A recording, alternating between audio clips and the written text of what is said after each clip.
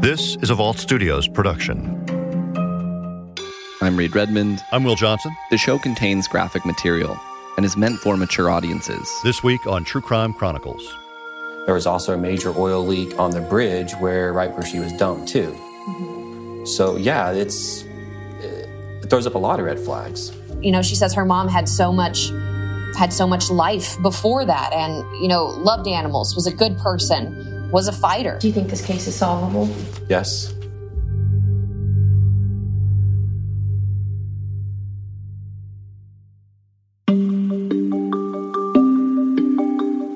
My name is Katie Jeffries. I am an anchor here at First Coast News in Jacksonville, Florida, and I lead a series called Unsolved, which focuses on local cold cases. Katie Jeffries leads our Unsolved series. Katie Jeffries has more in tonight's Unsolved. Katie Jeffries leads our Unsolved series focusing on local cold cases, and she has more tonight.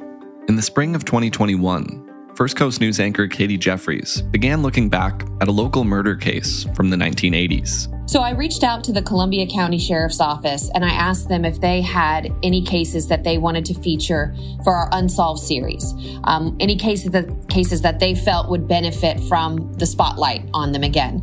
And this was the case they responded with, the Darlene Messer case from September of 1989. It's a case that has no shortage of threads to follow. So with this case, it has so many interesting features on it. When I first started really digging into it, I frankly was like, how am I going to tell this story in 5 to 6 minutes? This thing could be an hour special in and of itself because there's so many different leads and so many different little threads to pull that are just interesting. But the case isn't just interesting. Investigators think it's solvable.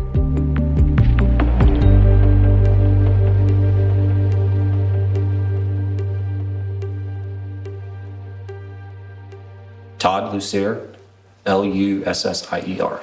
Lieutenant Todd Lussier has been with the Columbia County Sheriff's Office in Florida since 2004. Darlene Messer was from Canada, and she moved to Lake City, Columbia County in 1989, about 8 or 9 months prior to her death, where she was a convenience store clerk.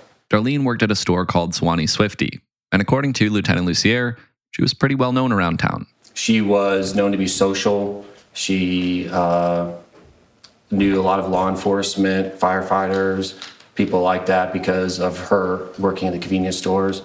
And she moved here because of her husband, who was actually, he was arrested and sent for a life sentence she through pen pal basically met him. She had moved here because she had started a kind of pen pal type relationship with a man named Charles Messer, who was actually a death row inmate out at Rayford, which is a prison out in the First Coast area. It's a death row prison, and Charles Messer was on death row at the time. So she moved to this area to be kind of closer to him. And they kind of got married even though he was behind bars. And that's how her name became Darlene Messer. Although Charles Messer was in prison for murder, investigators don't believe he had anything to do with Darlene's death. They don't believe he has anything at all to do with this case. They've interviewed him and they found no connection to him and Darlene's murder, which I know is wild. It's another piece of this story where you just think, wait a second, what? But they say they don't believe he has anything to do with her murder. There was nothing there. I mean, he had no money. He had no way of, it was 30 years ago of communicating anything like that. So I don't think anything at all to do with his death, her death. By the time she moved to Florida, Darlene Messer was also a mother. Now, she did have a daughter from a previous relationship in Canada. Angela Teeny is her daughter's name. And Angela says, she didn't really get to know her mom that well.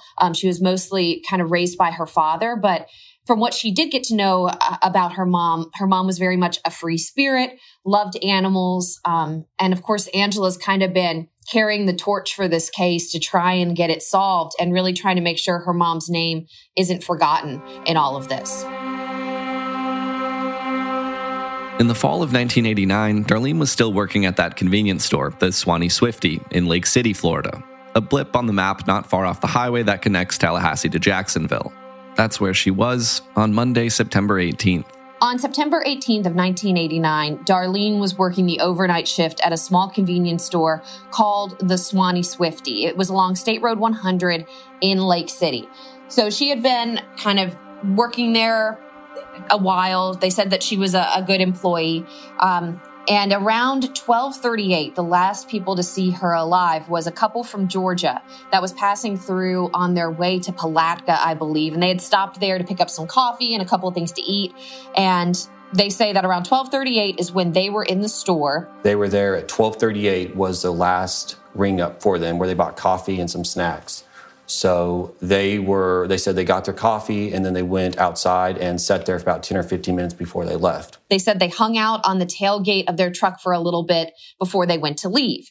Now, this Georgia couple says that when they went to leave, they vividly remember nearly striking another car that was pulling in at the time. It came in, and when they were backing up to leave, they almost hit it, and they described it as a Pontiac Grand Prix, in their words, a Heinz 57 color vehicle at that time.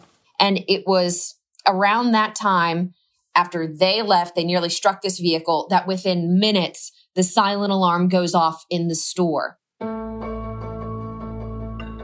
There was a no sale at 12:54 a.m., meaning the cash register was popped open without a sale being registered. Then the store's silent alarm was triggered at 12:55. Sending local authorities out to the store. It did take authorities some time to be able to get to the store, and when they got there, they found it in disarray. There was all the things that on the counter had been knocked over. There was cash kind of scattered on the ground. There definitely looked like there had been a pretty significant struggle. Food was off the shelves. Her purse was there. There was money strewn about everywhere. There was a man's belt, about 30-inch size waist, that was found there, and it was if you were to take your belt off and loop it, like it was looped through as if it was to tie or hold somebody down. But like they tried to use that belt to do that, and that was left there also. And very ominously, they find a belt that's looped through at the end as if it had been used to try to restrain somebody, laying there on the ground, and Darlene is gone. As they began searching for Darlene, investigators were also trying to figure out what exactly happened inside the convenience store. How an apparent small-time robbery could have turned into an abduction. Well, I asked the detective, did he think this was something that was personal and they were specifically there for Darlene? Because it's unusual that you would abduct somebody if you're in a robbery, or if they think this was just a robbery gone bad. And Lieutenant Lucier says that he believes this was a robbery that went bad, that maybe in the struggle, she recognized the people, but that this looks like it was probably by someone who was pretty inexperienced because there was so much money scattered on the ground and so much money left. There was not a lot of money missing, no. This was a robbery gone bad. Do you think it was a robbery, or do you think they were after her? I think it was a robbery. I really do.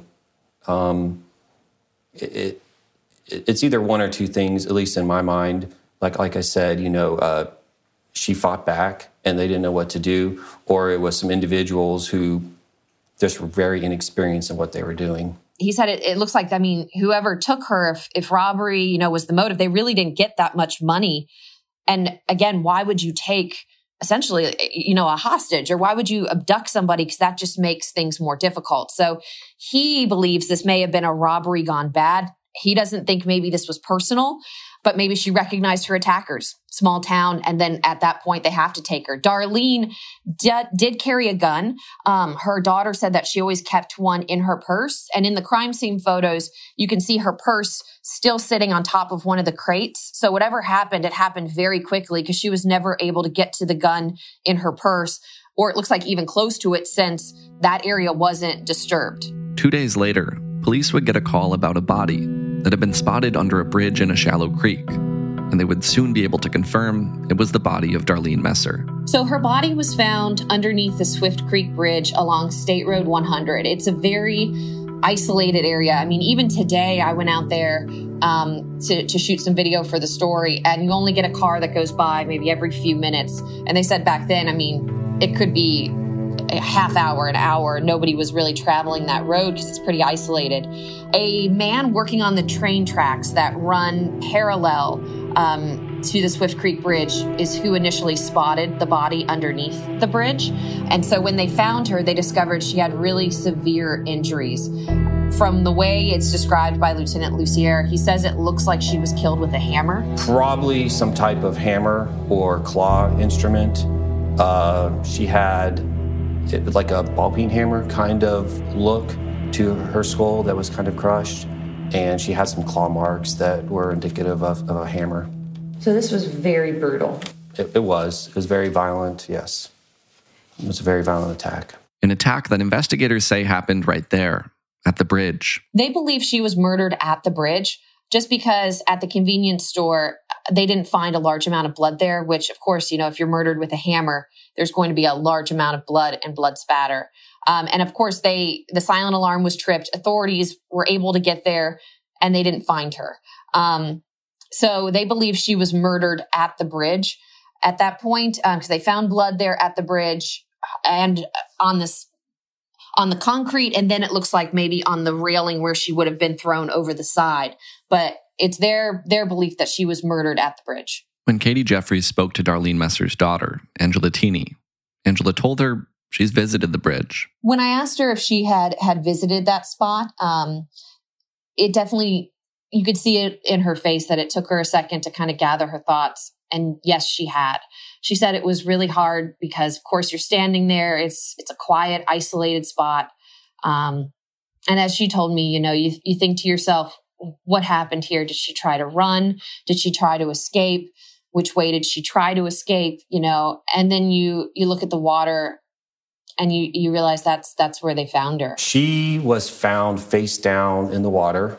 It was just below the bridge on the south side of the bridge. According to Lieutenant Lucier, the bridge also gave investigators a potentially crucial piece of forensic evidence. There were some blood droplets on the ground, and there were some blood droplets on the concrete as she fell over. So those blood droplets, the detectives in hindsight did a very good job collecting blood for 30 years ago. And about 6 years ago, we were able to, what they call mini profiler DNA, basically get a sample that was able to be put in CODIS. So she was the minor contributor of that blood, and our unknown suspect was a major contributor of that blood. With the blood found on the bridge, investigators had evidence and DNA from 2 different crime scenes. So they found DNA off of the belt that was left at the scene and DNA from the blood that was on the bridge from where Darlene was murdered. They say the blood they found on the bridge, she was a minor contributor, and then the majority of it was from an unknown suspect. So it does look like, of course, Darlene put up quite a fight. But they haven't been able to say if the DNA on the belt is the same person as the DNA on the bridge. And I even asked him, how confident he was in the DNA. Was the person who collected it, because obviously 1989, you didn't know about DNA, was he concerned that maybe the samples themselves had been tainted? And he said that he asked FDLE that exact same question, and they felt confident in the samples, that the samples had not been tainted. Although there still have not been any arrests in the decades since Darlene Messer was killed, investigators do say they've zeroed in on a handful of unnamed suspects, or groups of suspects. Around that time, there had been some other convenience store robberies. So they started looking at a possible suspect from other convenience store robberies.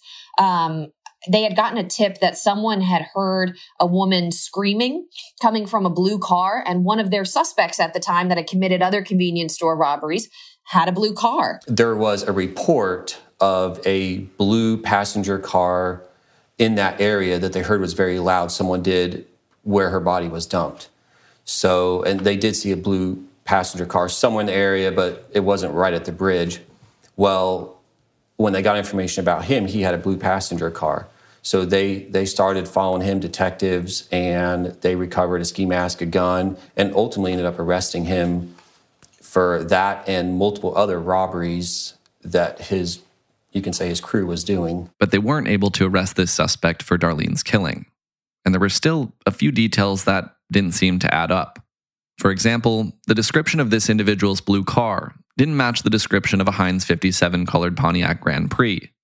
And the blue car driving suspect has since given DNA samples to investigators to run against the samples recovered from the belt and from the blood found on the bridge. They took DNA, I believe, from that suspect, who we're not naming, obviously, because he's never been charged in this crime, as well as, I believe, 2 other kind of known associates, and none of them came back with any DNA that matched. So unfortunately, that was kind of a dead end. Perhaps a dead end, but not the only avenue investigators were headed down. In search of whoever was driving that Heinz-colored Pontiac, investigators had discovered 2 other possible suspects. A 17-year-old and a 23-year-old, whose names aren't public, but Lieutenant Lucier refers to as Roger and Robert. I'm just calling them Roger and Robert. There were 2 individuals who drove the Pontiac. They were arrested 10 days prior at the Swanee Swifty in that vehicle, in a Heinz color 1977 Pontiac Grand Prix. They were arrested by a sergeant at that time. And in his report, he even put in there, they located a weapon and they were intoxicated. And he even put in the report that he suspected they were going to rob the store that night.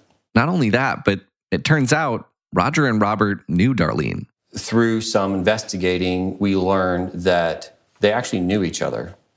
They worked together in Clay County, where Darlene was from before she moved to Columbia. And at a restaurant called the Oyster Shack. So the 3, they all knew each other. And so the investigator, Lieutenant Lucier, he wanted to talk to people who maybe knew them from that time to see if there was another person that Roger and Robert hung out with, or anyone else, that might be significant to this crime or to this group of people, since it does appear that they knew each other prior to all of this. So I think it's important that if anybody who knows those individuals and if they worked with Darlene and Roger and Robert in 1980 at the Oyster Shack, if they could tell us something about, their history, were they together? We even heard at one point that Roger and Darlene maybe even dated for a little bit. So that would be great if the public could help us with that, because it would be very hard to get that information from me for some 32 years ago. Back in 1989, when one of the detectives working the case went out to talk to Roger and Robert, there was one other detail about the car. Again, a Heinz-colored Pontiac Grand Prix that caught his attention. So he went out to talk to them, and while he is there, he sees that they have a Pontiac Grand Prix that's a Heinz 57 color, and that one of the suspects was in the process of working on the car, underneath the car. When the deputy pulled up, he was under the hood and he had I'm not going to say an oil leak, but he had some type of leak going on and was trying to fix it. So if you read our crime scene reports, the vehicle that, this was 10 days prior now, the vehicle that came and abducted her and took off had some type of major oil leak. There was also a major oil leak on the bridge right where she was dumped too. So yeah, it throws up a lot of red flags. Of course, that raises a lot of red flags in investigators' minds. It still raises red flags for investigators. Because, how many coincidences can there be in a case? So that is why they've kind of looked at these suspects. But then they have taken DNA from both, and that DNA, same thing, doesn't match. They were both ruled out as the contributor to the belt and to the blood scrapings on the concrete. If Roger and Robert were involved, someone else had to have left that DNA at both crime scenes, a third suspect. It's a theory investigators have considered. So investigators, why they really wanted to spotlight this case was because they want to know if maybe there was a third person with Roger and Robert, because they feel, of course, there's a lot of red flags between the Grand Prix, the oil leak, the fact that they say these suspects were arrested for wanting to rob the store prior to Darlene being murdered, and the fact that they knew each other. So there's just so many red flags but the DNA doesn't match. So they want to know if there was maybe a third person that hung out with Roger and Robert who could have been there that night that they don't know about, and that might be the DNA connection. But aside from Roger and Robert and the driver of that blue car, there are still other suspects, a list of people who could still be a match for the DNA samples from the crime scenes. We've compiled a list of suspects over the years, and we are trying to, now that we have, DNA, at least see if those subjects are in CODIS, and if not, if we can get their DNA.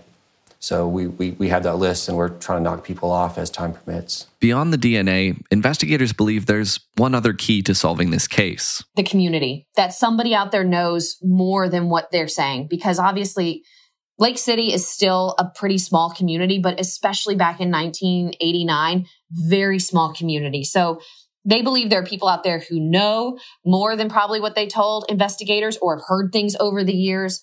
They want to talk to people who've heard those rumors or maybe know an associate of Roger and Robert's that they have never told investigators about before. After more than 30 years of waiting, Darlene's daughter, Angela Tini, is hopeful that investigators might finally be nearing an arrest. She definitely appreciates that Lieutenant Lussier is really invested in this case, that he has traveled to go see the suspects, Roger and Robert, neither of which live in the area anymore, but he has traveled out there to personally get the DNA samples from both, that the Columbia County Sheriff's Office, out of the cases they had, they wanted to spotlight Darlene's case. So she is grateful that they're really trying to pursue all the avenues they can in this. And she's just hopeful that maybe somewhere, whether it be genetic genealogy or something, that there's going to be a crack in this case where her mom will finally get some justice. Do you think this case is solvable? Yes. Yeah. What would it mean to you? Because you've talked to Angela. What would it mean to you to be able to call her and tell her that you have either an arrest or you have an answer? It would be awesome for her and for her family. It'd be great for the community too, for us to wrap this case up, because this was like we just said, it's a very violent, brutal attack, and I know Angela would be really happy to get that phone call one day. The big thing I think for Angela is A, she wants closure, and B, she wants people to remember her mom is not just a murder victim, not just someone who was brutally killed, because she says her mom had so much life before that, and loved animals, was a good person, was a fighter. And she says she's trying to be a fighter to keep her mom's case out there in the spotlight and hopefully get some justice for her.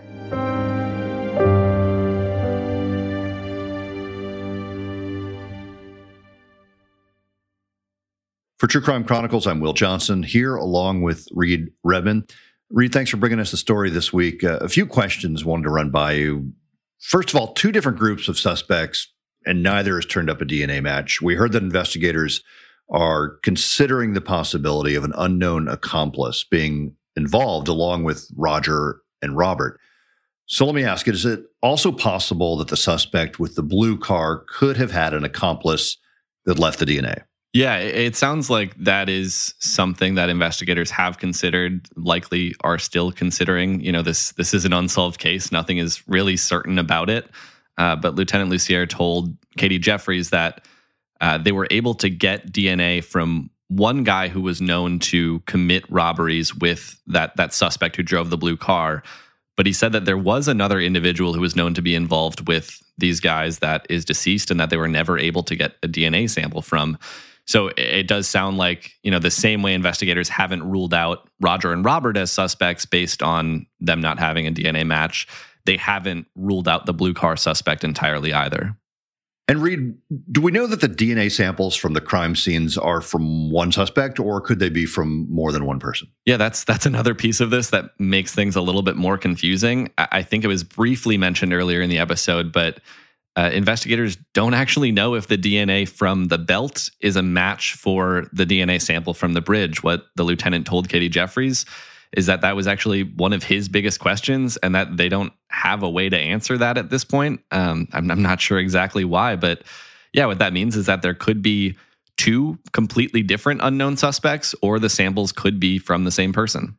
And Reed, what about genetic genealogy? Is there a possibility that that could be used to track down relatives of whomever left these DNA samples? This was something else that was super interesting to hear about, because that was one of the things I was thinking as I was learning more about this case is maybe that could be something that would be helpful. But what we heard from Lieutenant Lucier is that they don't actually have enough DNA for genetic genealogy to be useful, at least as it exists right now.